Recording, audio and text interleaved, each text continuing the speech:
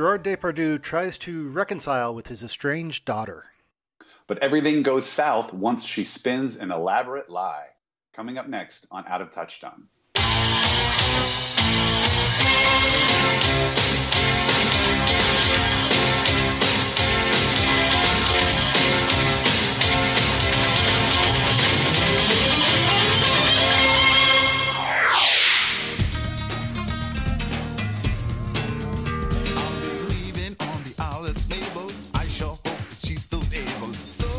Around 5 o'clock, I'll stand at her bow and see the dock.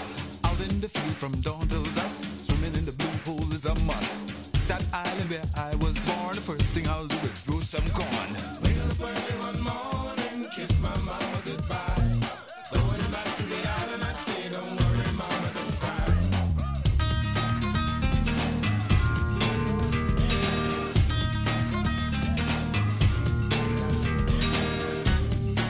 Yes, before they let the dogs out, that was the Baha Men with a song called Back to the Island. They did most of the soundtrack for the Touchstone film we're about to discuss. Welcome to Out of Touchstone. My name is Mike DeKalb, and on the other end of the Skype line is my co-host, Chad Smart. Chad, I know you're really, really fond of the Baha Men. Mike, I have been waiting like 2 years for this episode because I can't remember why, but in the early days when we started this podcast, I was looking information up about Touchstone Films, and somehow this one came up, and the fact that the Baha Men not only perform the songs on the soundtrack, they also perform in the movie. Mm-hmm. And I wanted to see, I was just waiting to when we got to talk about the Baha Men, and you already stole my Who Let the Dogs Out, which I was going to use later in my recap of this movie. You can still use it. It's okay. I may. We'll see how the conversation goes. But yeah, I am just so excited that we always say we never expect to talk about certain things on this podcast. I don't think I'd ever expected in my life to mention the Baha Men in relation to in actual relevance to what I'm discussing. Yeah, they've forgotten about them a little bit. It's been 20 years, right? Yeah. Well, before we move on to the films that we're going to discuss in this episode, I just wanted to pass along a quick little anecdote that came about. This is over the weekend. My wife and I went to a Doctor Who convention near the LAX airport. They do it every year on President's Day weekend, and it's a blast.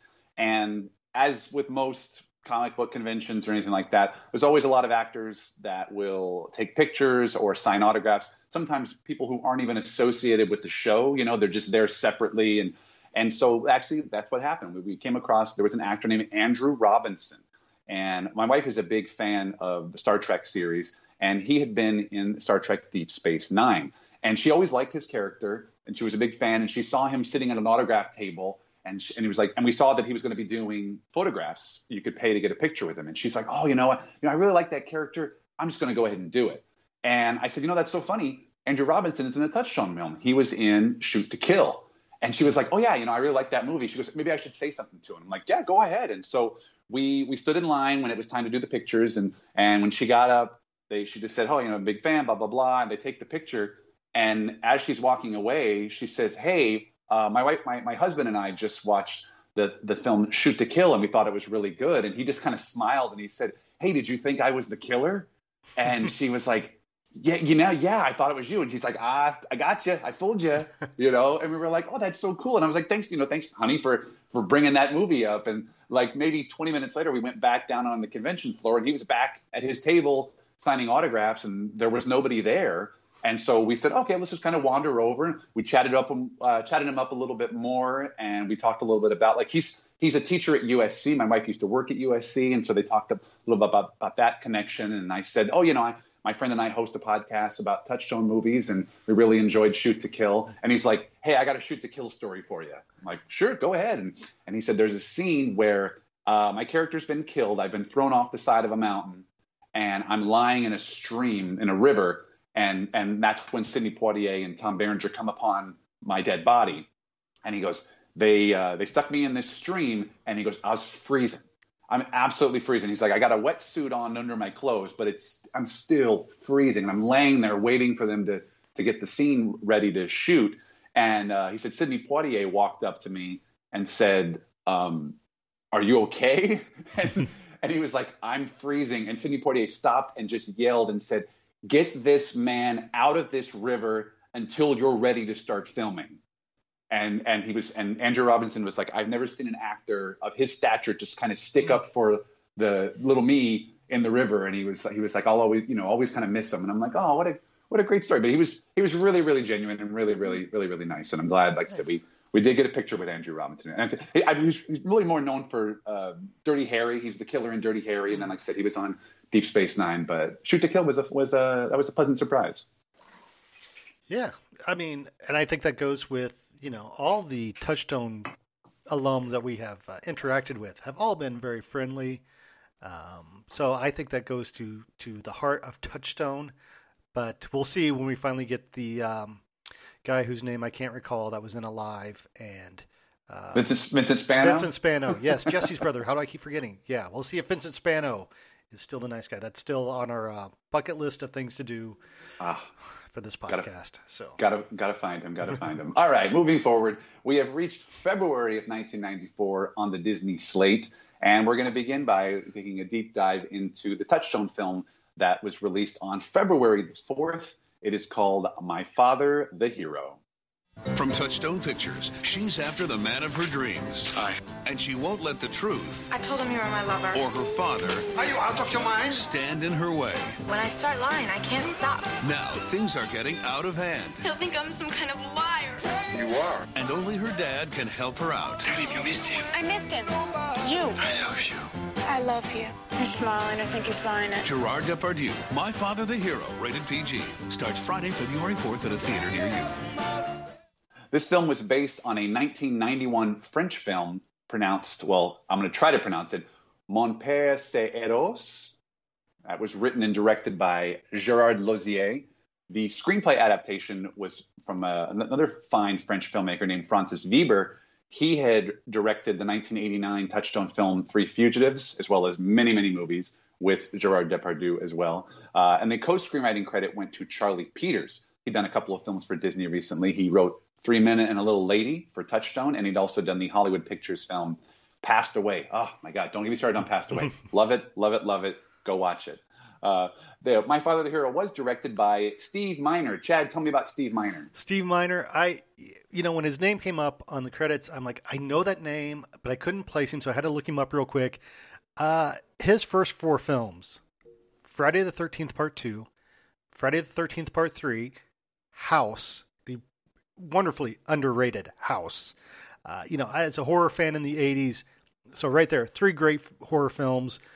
And then he directed a movie that I think doesn't get a lot of respect and praise, and it's some of C. Thomas Howell's finest work.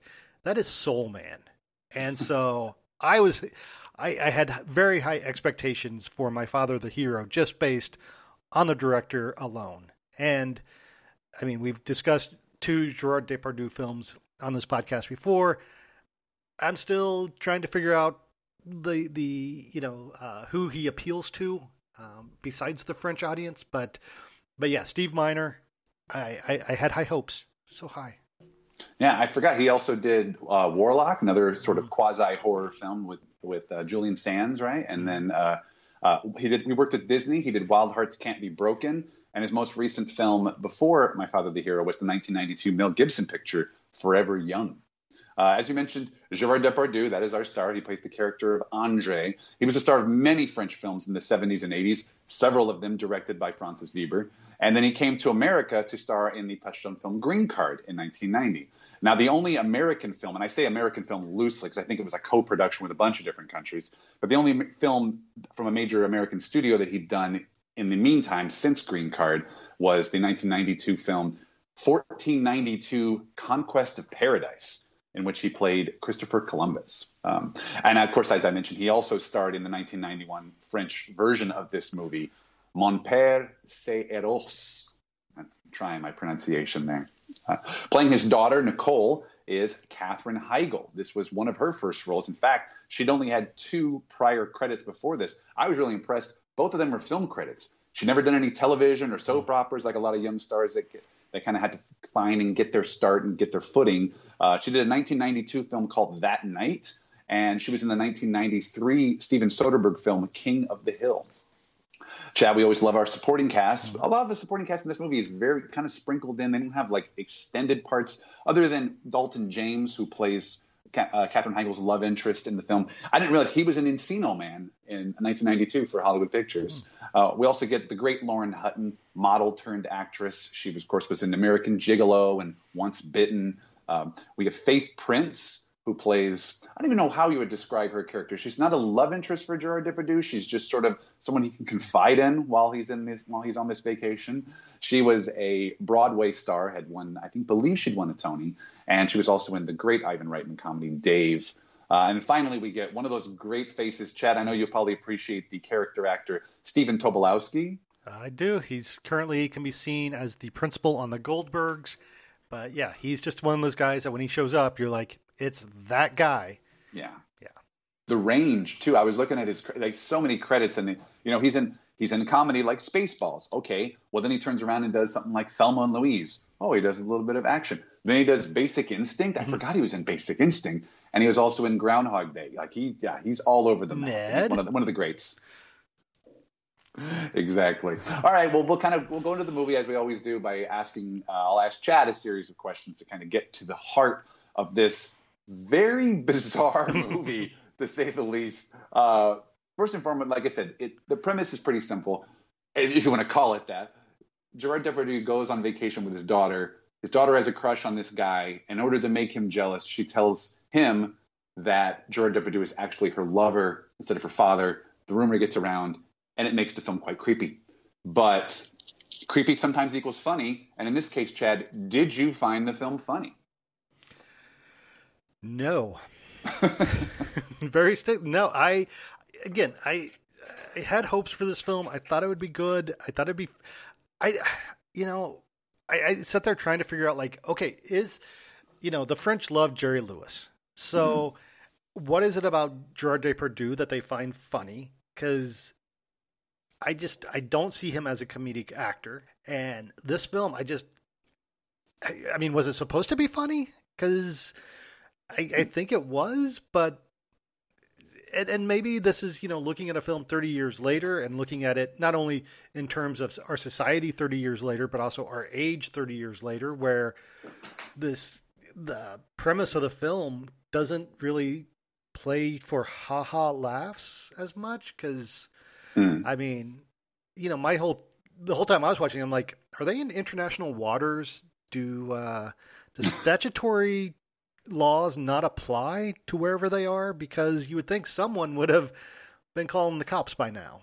But yeah, I feel like it was all just a lot of goofy hijinks, right? And the scenarios weren't very clever. Sometimes a little bit too on the nose. There's a scene where they go water skiing, and I'm just like, okay, this movie's only about 90 minutes, and I feel like they really had to pad that runtime because that water skiing scene just goes on forever, and I don't understand any of the character motivations, right? Where it's like she is upset with Gerard Depardieu, but then she's protective of him. But then she's upset with him, and then she's protective. Like he can't win no matter what he does. And there is a particular moment that just absolutely made my eyes roll. And it's a moment where I think they're having dinner, and she leaves, and Gerard Depardieu is talking with Faith Prince. And she says, like, they're waiting. I think there was a band that had played, and now there's nobody playing music. And so Faith Prince's character says, "Why don't you go up and play?" And he's like, "No." And she says, "No, go up and play." And by that time, everybody at the resort has already heard the rumor, and they already think he's a creep.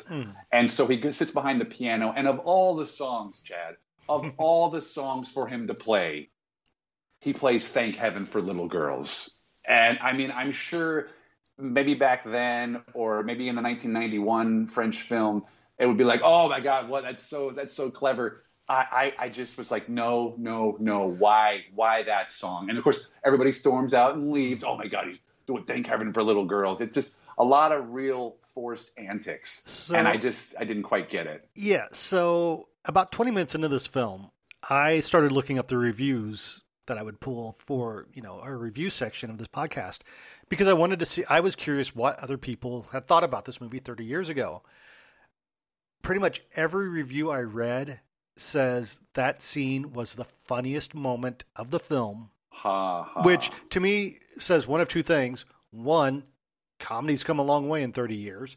And two, if that's the funniest scene in the film, why are you giving that away in your review? I think had I not seen that, had I not read the reviews and then that came up, maybe I would have been like, oh, okay, it's funny. But because I knew it was coming now because of the review, I was like, okay, he's going to get up there and play Thank Heaven for Little Girls, and everyone's going to get offended and sort of. And again, you know, going with the reviews, when I get to Roger Ebert's review later on, he makes some comments that reminded me back to Big Business, you know, previous Touchstone film that we both enjoyed, and similar in regard to My Father the Hero. They're both farces, you know, and it's all based on misinformation or, you know, people not talking to each other. And, you know, again, when done well, it can be comical in this movie. And I think it's mainly, maybe it's just the subject matter. It just isn't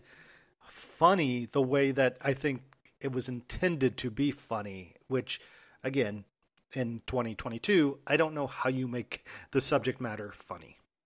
Yeah. And I feel like Thank Heaven for Little Girls, you know, we joke about it. There's a phrase we use, like the idea of a movie that's kind of written in a boardroom. Yeah. Now I know this is a French film and then they made an American remake of it, but that scene to me feels like something that when the movie was pitched, they already had that scene included.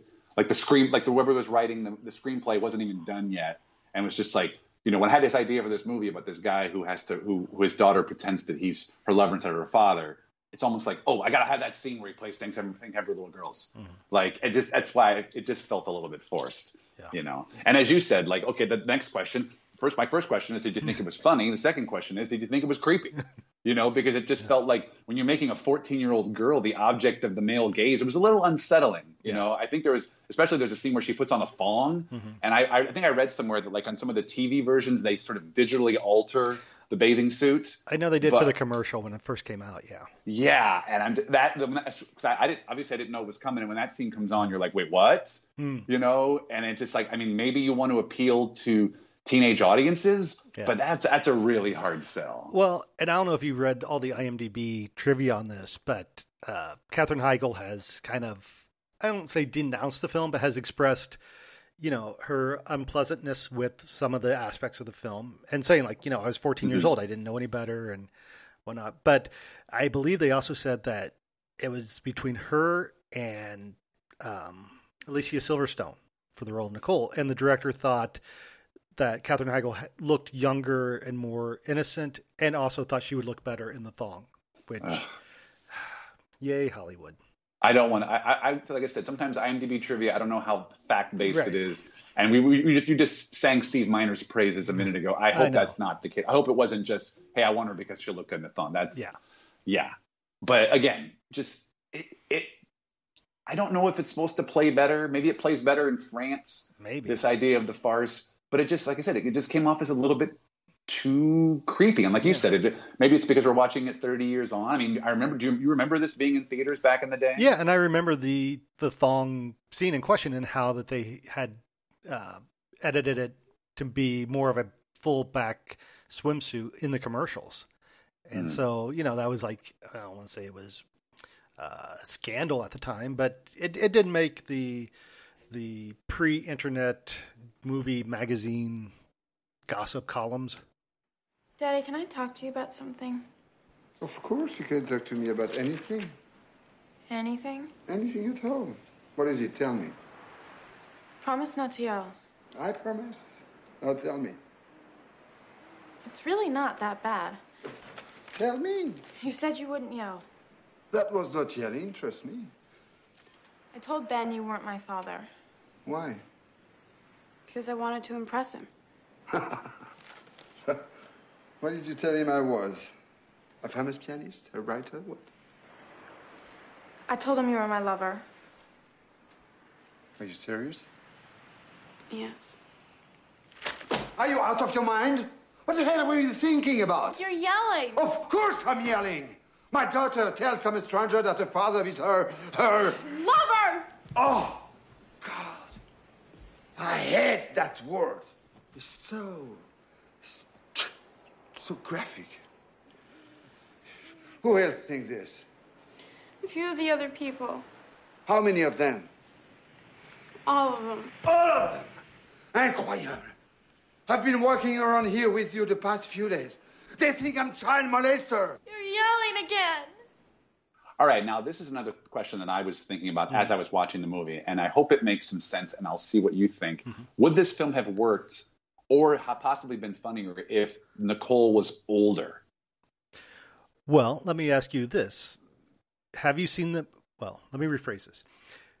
Charlie Peters, the writer who helped adapt this for, from the French version, he has a previous screenplay credit for the movie Blame It on Rio. Oh, okay. Have you seen Blame It on Rio? No, but I know the premise is kind of similar, right? Yeah, younger man, older man, younger woman. Yeah, Michael Caine, and Demi Moore plays his daughter, and I believe it's Joseph, and I don't know if it's actually Bologna or Bologna, I think, yeah. Bologna, and I can't think of who plays his daughter, but they go down to Rio for a little combined vacation, and then the daughter, Joseph's daughter, ends up hooking up with Michael Caine, and it's this whole thing.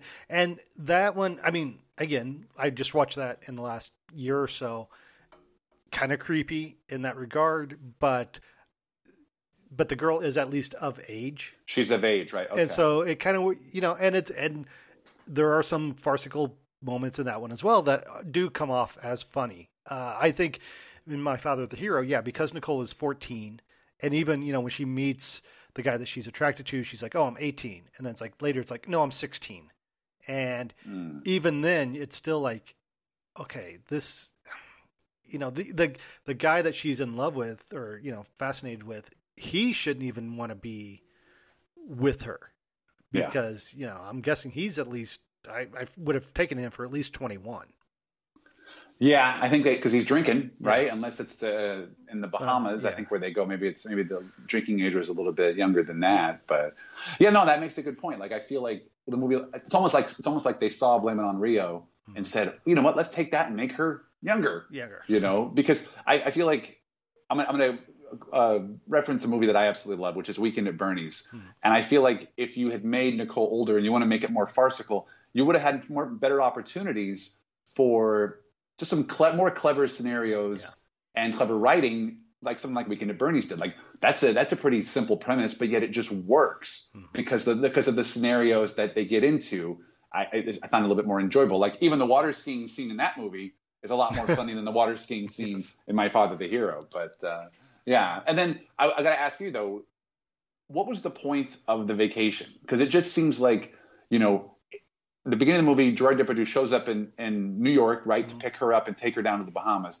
And it seems like she just ruins it from the very beginning. She's complaining and whining the whole time. Then as soon as they get down there, then she starts spinning this lie about him, But I'm wondering, like, is he supposed to have been a bad father? And this is their attempt to grow closer? Because we only get just passing references to his parenting skills, just like in random dialogue.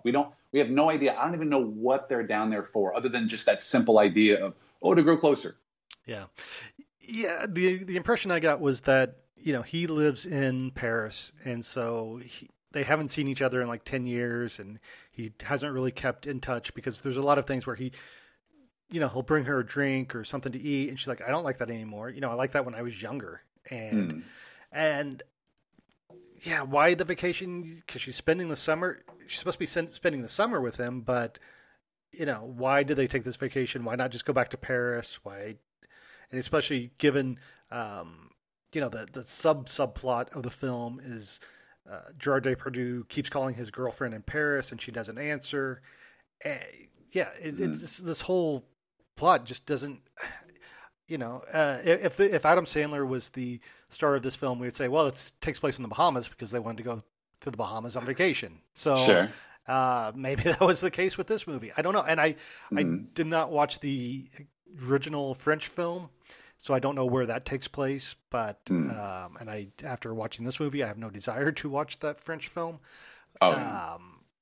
Because especially since Gerard Depardieu apparently plays the same character, but less relaxed or less funny. Yeah. So I don't know. Yeah. I think this is just a movie where they're like, hey, wouldn't it be great to set this in the Bahamas? Well, yeah, and like you said, I mean, it goes back to that simple idea of the simple premise, where if you're going to have a teenage girl who, you know, she's always going to be very emotional. She's like a petulant child, and that's the last question I was going to ask you is like, are we supposed to sympathize with her?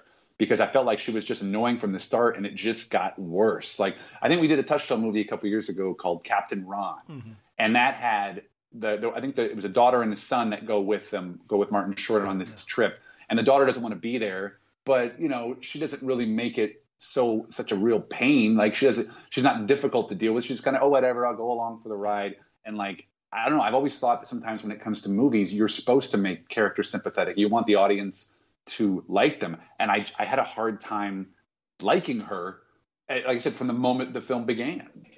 Yeah, and this is going to be a backhanded compliment to, it's either a backhanded compliment or a forehanded insult to Katherine Heigl. Take your choice. But Katherine Heigl has a reputation of being difficult to work with. I think, you know, if you have followed her career, you've probably familiar with this. I was very impressed at how well she had that icy, kind of bitchy stare down at 14. Like, I was like, wow, it's been there for a while. And so, yeah, I'm with you where she's not likable in the beginning. I don't know why her father decides to go along with her plot, you know, afterwards, because I'm like, okay, you're still pretending that she's your lover and she's still only 14. Like, again, I guess, like, why did no one call the cops? That's, you know, if you see something, say something. But, well, that's the joke. The joke is just, well, they're French, right? Like we talked about it in the last episode with Cabin Boy, where I didn't find that funny at all, and I thought so many of the jokes were like, if you don't like them, then the people who do like them say, oh, well, that's the joke. Don't you get it? That's the joke. And so I feel like the whole time in this movie, whenever you get creeped out, and whenever you say, hey, how come no one's doing anything, they just go, oh, it's French. That's how they do it in France, especially when you see the thong, right? That someone says, oh, now she looks French or whatever. That's such a cop-out. Which, that I can understand. I'm like, okay, that, especially 30 years ago when thongs, you know, in public, I think were still kind of taboo. I could see that part being French. But I think pretty much, again, I'm going to just keep using the word statutory, is illegal pretty much everywhere. And, yeah. Again, I think like we just discussed a few minutes ago, had she been 18 and on vacation, that would have been different. But because she's so young, it just doesn't. Then maybe that's why this film does not work for me. And the fact that it's not funny either. But the situations don't play out well because I think of the age. Yeah, and then like if you want to have that extra subplot where you've got Gerard Depardieu and his relationship, you know, with his girlfriend over the phone. And then, yeah, if you had made her of age and then she has a crush on this boy, but then what really got me was seeing this 14-year-old girl throwing the word love around and like as if she knew what that meant. And I know it's something that people throw around just haphazardly. You love, no, you got to really know what it means. And I always like to tell this story because I believe I was about 14 at the time.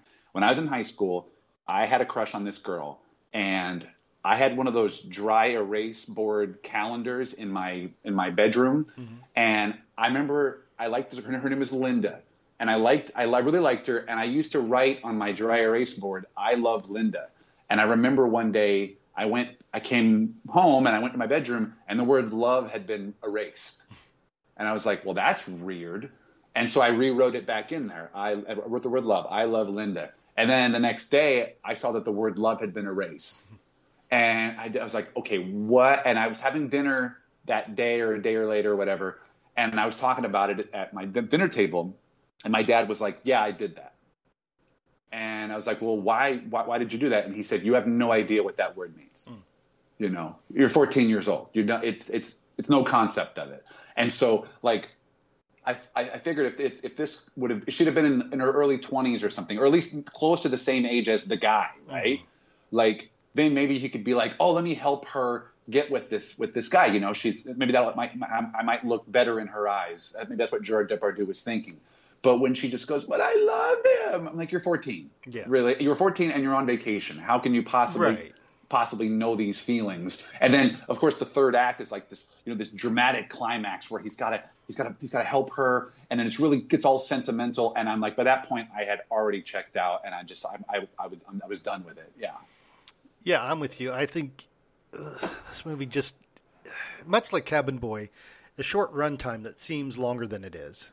And yeah, the whole concept doesn't make sense of love and relationships, and I don't know. I say let's just I think we've talked about this movie far more than the writers did. Well, again, it sounds like neither one of us have liked it. What did the other prominent critics from the era have to say about My Father the Hero, Chad? Well, I only pulled 2 reviews because a lot of the reviews didn't really have any good soundbite clips, and even the review that I'm going to start with from Roger Ebert doesn't have a good clip other than to say that Thank Heaven for Little Girls is the funniest scene in the movie. You mean are you pulling a review from the great Roger Ebert? Yes. But he kind of sums up, again, why this movie probably didn't work for us. And he says, a movie like this depends on the tried and true rules of farce, including 1, people must always overhear what the plot requires them to overhear and nothing else. 2, dialogue must be carefully constructed to mean one thing if you're in on the secret and another thing if you're not. 3, the 2, quote, rival lovers must sooner or later have a showdown. And 4, the farcical situation must result in a series of crises. My Father the Hero is particularly awkward when it comes to the 4th category. And he gave the movie 2 stars. And then Lisa Schwartzbaum from Entertainment Weekly said, a hateful family comedy based on jokey insinuations of incest. To impress a cute guy at a Bahamas beach resort, a flirtatious 14-year-old concocts the story that her innocent father, who happily flashes his bronze gut, is actually her lover. Even sophisticates should feel discomfort. I could see. I wonder if female film critics had a bigger problem with this movie than male film critics. I bet you. Yeah. Probably, but I think everyone should have had a problem with this film. Yeah. Well, scale of 1 to 10, Chad, where do you come down on this film? I'm not going to go so far as to give it a 1, just because I think there might be like at least 2 redeeming scenes. And I actually thought Katherine Heigl did a good job in her acting. I'm giving it a 2. I hope to never have to watch this movie again. I think everything that we have discussed about how to make it better, or at least not as creepy, would probably been a better way to go with the film, instead of trying to understand why people think a 16-year-old dating a guy old enough to be her father is something that should just be, frowned upon but not acted upon. Well, we reserved the 1 out of 10s for the Cabin Boys of the world, and unfortunately, Touchstone's 1994 slate is not starting off really well. I also gave it a 2 out of 10. The subject matter made it really hard to watch. And something else we didn't talk about was I feel like they didn't make enough of the locale. Mm-hmm. They didn't make the most out of it. If you're going to go on this vacation and you want to kind of get closer to your daughter, you're just going to sit at a hotel for the whole time. Like, I would you not go out? I mean, I guess they did the little water skiing scene, but they didn't really go anywhere else in that whole town. They just sat in the hotel, went to the pool, hung out on the beach. And like I said, it was a one joke premise that I really thought could not maintain a feature length. There were too many scenes I felt like they were just padding it out to even get to the 90-minute runtime. Yeah. I wasn't really feeling it. From a trivia standpoint, we've talked about Gerard Depardieu's character has a girlfriend that he only calls her on the phone. You hear her voice leaving him messages. And then at the very end, you finally see her, and it's played by the wonderful Emma Thompson, who was uncredited in the film. That was a pleasant surprise. I wonder if she speaks very highly of this movie, in her post-career. And the other trivia standpoint was that Gerard Depardieu actually does play the piano live in this film, like that scene when he's doing Thank Heaven for Little Girls. And if I remember correctly, I couldn't find it in my notes, but I'm pretty sure, doesn't he play the piano in Green Card as well? Yeah, because that's part of a whole scene where you think he's going to just, not know how to play, but then, magically he does know how to play the piano. That's right. That's right. For personal connection, I could not find anybody in this movie that I felt like you and I had ever encountered at a screening or a Q&A. I mean, I'm sure Stephen Tobolowsky, we may have bumped into him at a grocery store one time. I don't know. He's probably around. The last thing we always like to look at is the legacy of the film. Well, I mean, it already itself was a remake. I think with the subject matter, I don't think it's going to be remade again. But I think the one thing it did do is that, like you said, it kind of put Katherine Heigl on the map, right? That sort of began her upward trajectory. She ends up doing, I want to say she did Roswell, right? Did she? I was going to say Under Siege 2. Did she do that? Okay, sure. I know we can look at IMDb. I don't want to bother. The less we say about this movie, the better. But yeah, I'm ready to move on. Chad, are we ready to leave the island? I have two comments, and since you already took the Baja Men's, I was going to say, this is the dogs they were talking about letting out, but I'm also going to say, ditch the father, the hero, and get with Vanilla Ice, the real hero. How did it go? He's very impressed by you. He thinks you're a great guy. What a relief. And I told him I'm staying with you. Isn't he jealous? I told him there's nothing to be jealous of. That there's nothing between us anymore because of... I promise you won't get mad. Why do I get so frightened every time you ask me that? Because of your heart. My heart? What about my heart? I told him you were dying. I'm dying now? Daddy, I told him I had to stay with you for your final day. My final days? What's the matter with you? I don't know. When I start lying, I can't stop. It's kind of addictive. What I'm dying of? A rare disease you caught in Africa. When was I in Africa? During the 100 Years' War. The 100 Years' War was in the Middle Ages, in Europe. He didn't seem to notice. Why not the Crusades? Well, let's look at the other film that Disney released in February of 1994. It came out 1 week later on February 11th. It was released by Walt Disney Pictures, and it's called Blank Check. From Walt Disney Pictures, the last thing Preston Waters expected blank check was for the bank to cash his check. Yeah! Now, the last thing he intends to do... I worked hard to steal that money, and this kid's not going to get away with it. ...is let 3 crooks take the money back. Whoa! Go, go, go! Disney's Blank Check. It might be easier just to steal another $1 million. Rated PG. This was directed by Rupert Wainwright. It was actually his feature debut. He'd done a handful of TV movies, including that wonderful movie with Mark Harmon playing John Dillinger. And I saw that he'd done a lot of hip-hop music videos for artists such as MC Hammer and NWA. We'll see that as it goes into this movie. This movie looks like a music video at times, and it also has a rapper in it, too. The film was written by Blake Snyder. His credits include Kids Incorporated, as well as the Sylvester Stallone Estelle Getty comedy Stop or My Mom Will Shoot. And the other screenwriting credit was from Colby Carr, this was his only writing credit as of now, I guess. Yeah. The premise is pretty simple. It's Brian Bonsall, who played the youngest Keaton in Family Ties. He was also in Fatherhood for Hollywood Pictures the year before. He finds a $1 million check and tries to spend it while he's being chased by the gangsters who were trying to get the money back. We also get Karen Duffy, who was the MTV VJ Duff that stole my heart in the early 90s. She also co-stars in the film. I always like to look and see if there's any kind of personnel connection, I call it, if any of the actors had done other recent Disney or Touchstone films. And we got a few. The great character actor, the late great character actor, unfortunately, Miguel Ferrer. He had done Another Stakeout the year before for Touchstone. We also get Rick Dukeman, another great character actor. He was an Encino Man for Hollywood Pictures a couple of years earlier.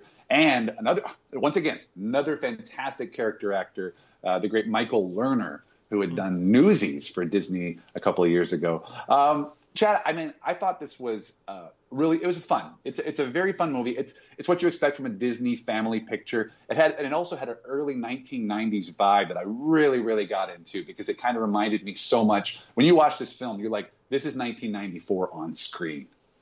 Yeah, this is a fun film, and I'm glad you brought it up about the director because I was going to say probably my only kind of complaint with this film is it looks like a music video. It's, a lot of quick editing, a lot of tight shots, but it's just, this is another film that is the reason why we started doing this podcast.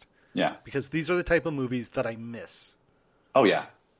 Yeah, I get really nostalgic about it. I mean, we talked about it on the last episode. I don't want to get back into Cabin Boy, but it was nice to see the air up there in Iron Will because, like I said, you could kind of get an idea of what this studio was doing and how they had different factions and different executives. Okay, how can we have a varied slate in theaters to give people options? I love options. And My Father the Hero is not something that I ever want to watch again, or again, I did not see it in the theater. Blank Check, I would have been a little bit too old. You and I were both in college when this movie came out, but it's something that as I now get into my 40s, I find myself kind of more drawn to those movies because I don't want to see something with too heavy of a subject matter. And this is where I really, really love Disney Plus, not a sponsor, because they have all of these great movies from that era that you totally forget about. And I was telling some coworkers recently about this movie, and I said, it's on Disney Plus. You got to check it out. And they were, and almost to every single one, they were just like, I think I will. It's not, over the top stellar acting, but it's got some great character actors, and you also forget that Brian Bonsal's father is played by James Rebhorn. You get Tone Loc. I was always going to see Tone Loc, the rapper, in some movies, and the only part that really made me just roll my eyes and get very upset is there's a scene at the beginning of the movie after he gets the $1 million, and he goes to buy this house, and this house is like a castle. I mean, it seriously, it looks like a castle. And do you remember what the asking price for the house was when he goes in to buy it? Like $200,000, I want to say. It's listed for $150,000, and then as Miguel Ferrer's trying to buy it, and then Brian Bonsall calls up with like a fake voice and gets him to go all the way up. Oh my God, Chad! All the way up to $300,000 for this house, and that's. I mean, I only say this, for the listeners out there. My wife and I are trying to buy a house, and it's not even close to that kind of numbers right now, and it's insane. But yeah, I had to kind of do a double take. $150,000 was the asking price for this castle in 1994. But yeah, and again, it's a silly premise, but it's one of those ones that, if you don't think too hard about it and just sit back and enjoy it, there's always room for that, right? There's always room for these popcorn pictures, right? And we talk about like the mid-budget film. I know we've got I've seen a lot of traction on Twitter. We've got a lot of new followers to my Twitter account, so I hope they're listening to this show to talk about what Disney and Touchstone and Hollywood Pictures were doing back in the day with these mid-budget films. And you could take, like you said, how many times we talked about it on the podcast before, where Touchstone was either a first-time writer or a first-time director, right? Giving them their start so that they can establish themselves in the industry. Also, you got a lot of actors. Again, we mentioned Tone Loc. I don't remember Karen Duffy being in anything else before this, but I remember it being a big deal when it came out. I didn't see this movie in the theater. I remember commercials, but I was watching a lot of MTV. And again, like most 17-year-olds at the time, I had a huge crush on Duff.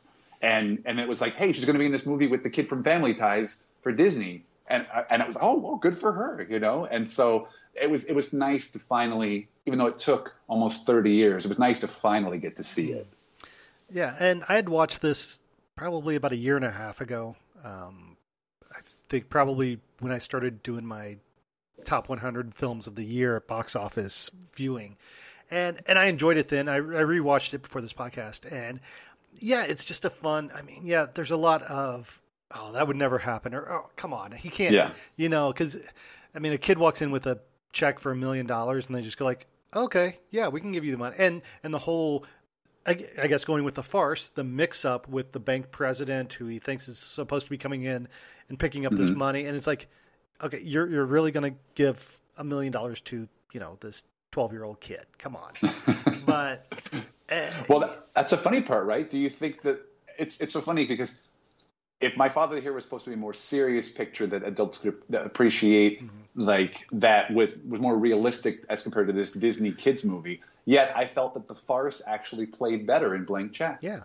No, it did. And I think also you just had better, I don't want to necessarily say better actors, but you had better motivation. There you go. There we go.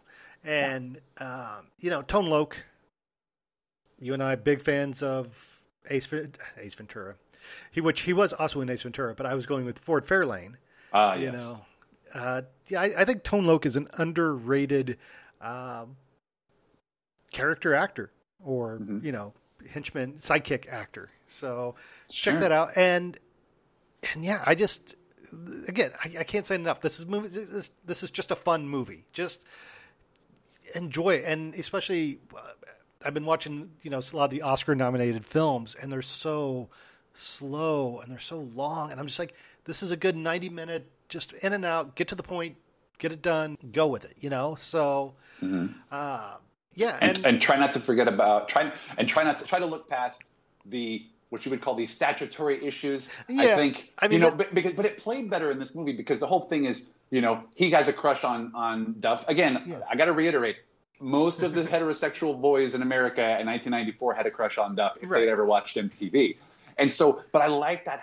I like how they played in this movie, where it's like, well, he obviously cannot get with her, and she's obviously not trying to get with him. But it's sort of that childhood fantasy, you know. Especially, I mean, it's a fantasy in and of itself. You got $1 million check. What are you going to do with it? And so, I think it just kind of adds another level to the fantasy, where he's spending time with this gorgeous woman. Yeah. You know, and then I love how it kind of plays out at the end, where she's just sort of like, hey, you know, give me a call a few years later. Yeah. Like it wasn't creeping in any way as compared to our previous movie. Yeah.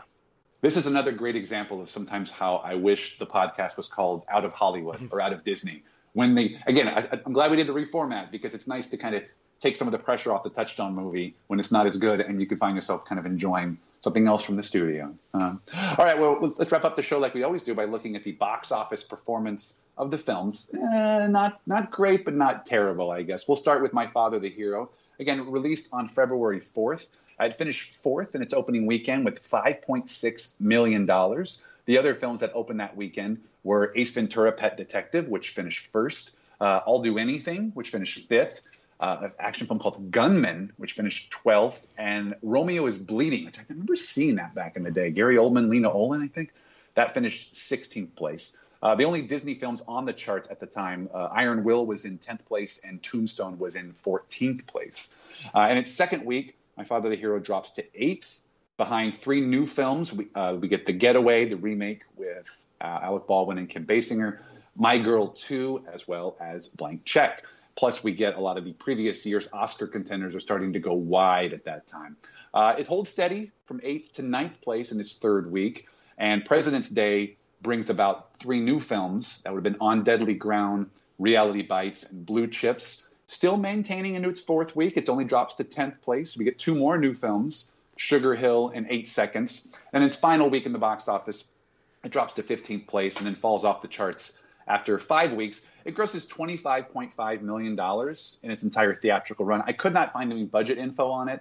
I don't think it could have been that much for the talent, other than maybe Gerard Depardieu, or paying for the locations for filming down in the Bahamas. But yeah. And our second film, Blank Check, that was released February 11th, the week after My Father the Hero. Its opening weekend, it finished third with $5.4 million. As I mentioned, the films it opened against were The Getaway, which finished second, and My Girl 2, which finished fourth. At that point, My Father the Hero was the only other Disney film on the charts, and that was in 8th place. It drops from third to fourth for the second and third week, so it kind of holds steady. There were three new movies in its second week and two new movies in its third week, and yet it kind of just holds around that same spot. It drops all the way down to 8th place in its fourth week, and then 12th the week after. We're starting to see more PG-13 comedies being released around that time. You get movies like Greedy, The Chase, Guarding Tess, Lightning Jack, and also The Ref, our next Touchstone film. Just like My Father the Hero, Blank Check does 5 weeks at the box office charts. Grosses a little bit more. It grosses $30.6 million. But here we go, Chad. The budget's only $13 million. So as we like to say, if you can do 2 to 2.5 times, you're breaking even. So that's right about it, right about breaking even. Well, if you want to analyze the box office, again, I like to say now that we're going to be doing the movies in chronological order, I think Chad and I will look at these critically as if we were marketing executives at Disney.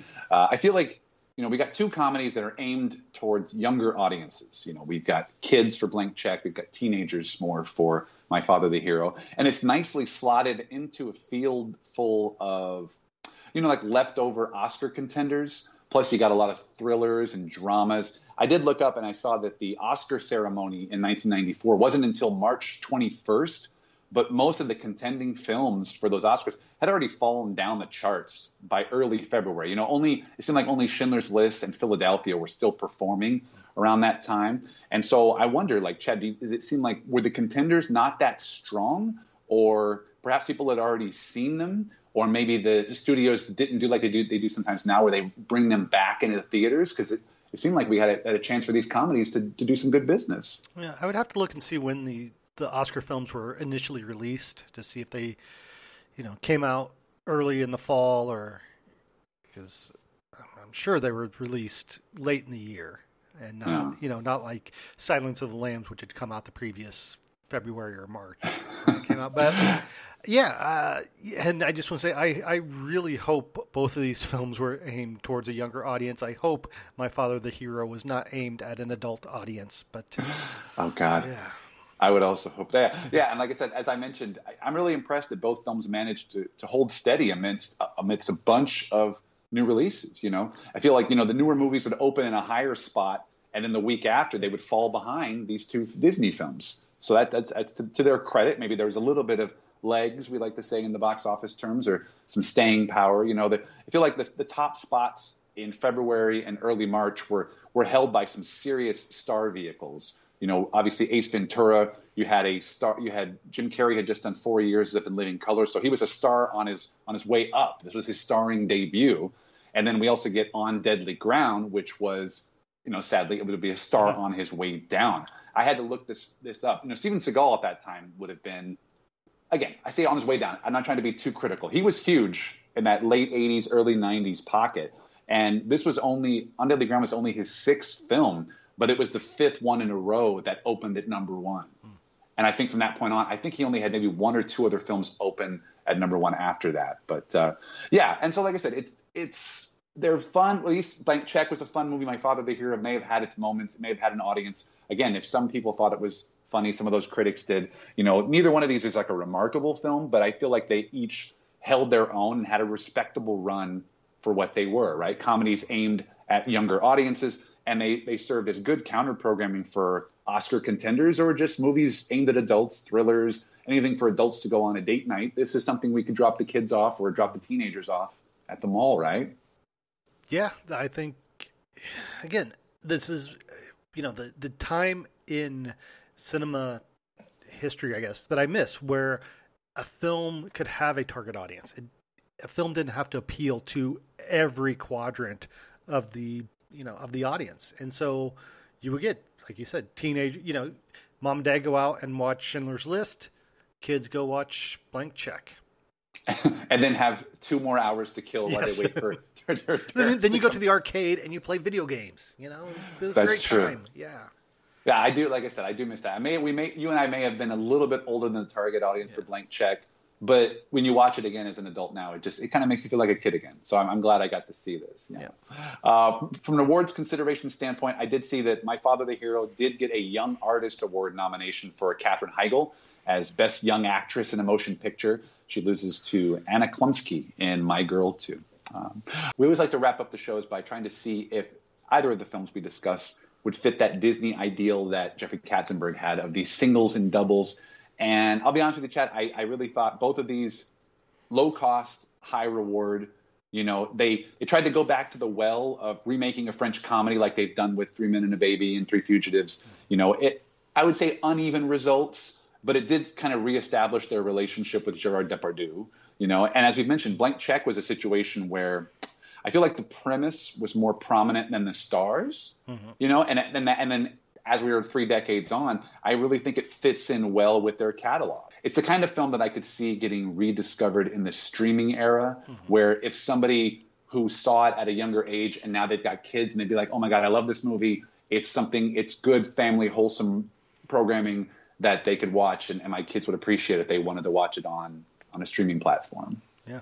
No, I agree with you. I think My Father the Hero, again, I don't know how popular the French film was. Haven't seen it, but Disney did like buying French films and remaking them with success. So I can see why they did so. And then Blank Check is, like I said, it's just that good kind of low budget film that hey, you don't have to make $100 million. You just get the target audience to go see it, and that's good enough. And then I'm sure the VHS home market was probably, pretty good as well. Which I was just going to say the same thing. I bet you it probably did pretty well. I could see that video box at the Blockbuster when I was in college.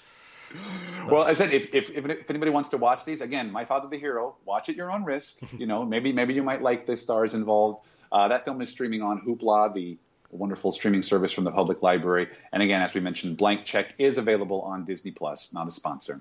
Well, what are we looking at on our next episode? We're going to move right along into March of 1994, where Touchstone is going to release a Christmas film. Well, which one is it? You're just going to have to tune in next time to find out. Again, my name is Mike DeKalb. You can find me on Twitter at Mike DeKalb. I also run the Out of Touchstone Twitter account. It's at Out of Touchstone. If you want to shoot me an email, it's outoftouchstone@gmail.com. My co-host Chad Smart, he's also on Twitter at Chad Smart. He and I co-host another podcast together called Wonder Why, where we look at one-hit wonders. We're doing a lot of 80s one-hit wonders now. Chad, who do we got on our next episode? We will be discussing not one-hit wonder. We've kind of expanded the show to just be kind of looking at musicians that don't get enough recognition for their bodies of work. I'll just say it that way. But we'll be looking at Kim Carnes, who I believe she had Betty Davis eyes. Oh, yes, she did. Yes, she did. All right. Any final thoughts, Chad, on these two geared towards younger audiences films that we got to discuss today? I think even if you gave me a blank check, there's not a number large enough I could fill it in for me to watch My Father the Hero again. This is Out of Touchstone, and we're out of time. You're out of touch. I'm out of time. Out of Touchstone is a Honey Nerds production. For more information, visit outoftouchstone.com. Like and subscribe on iTunes, Podbean, or wherever you find your podcasts. Thanks for listening. So, you're cool, I'm cool, we're cool. Thank you. Good night.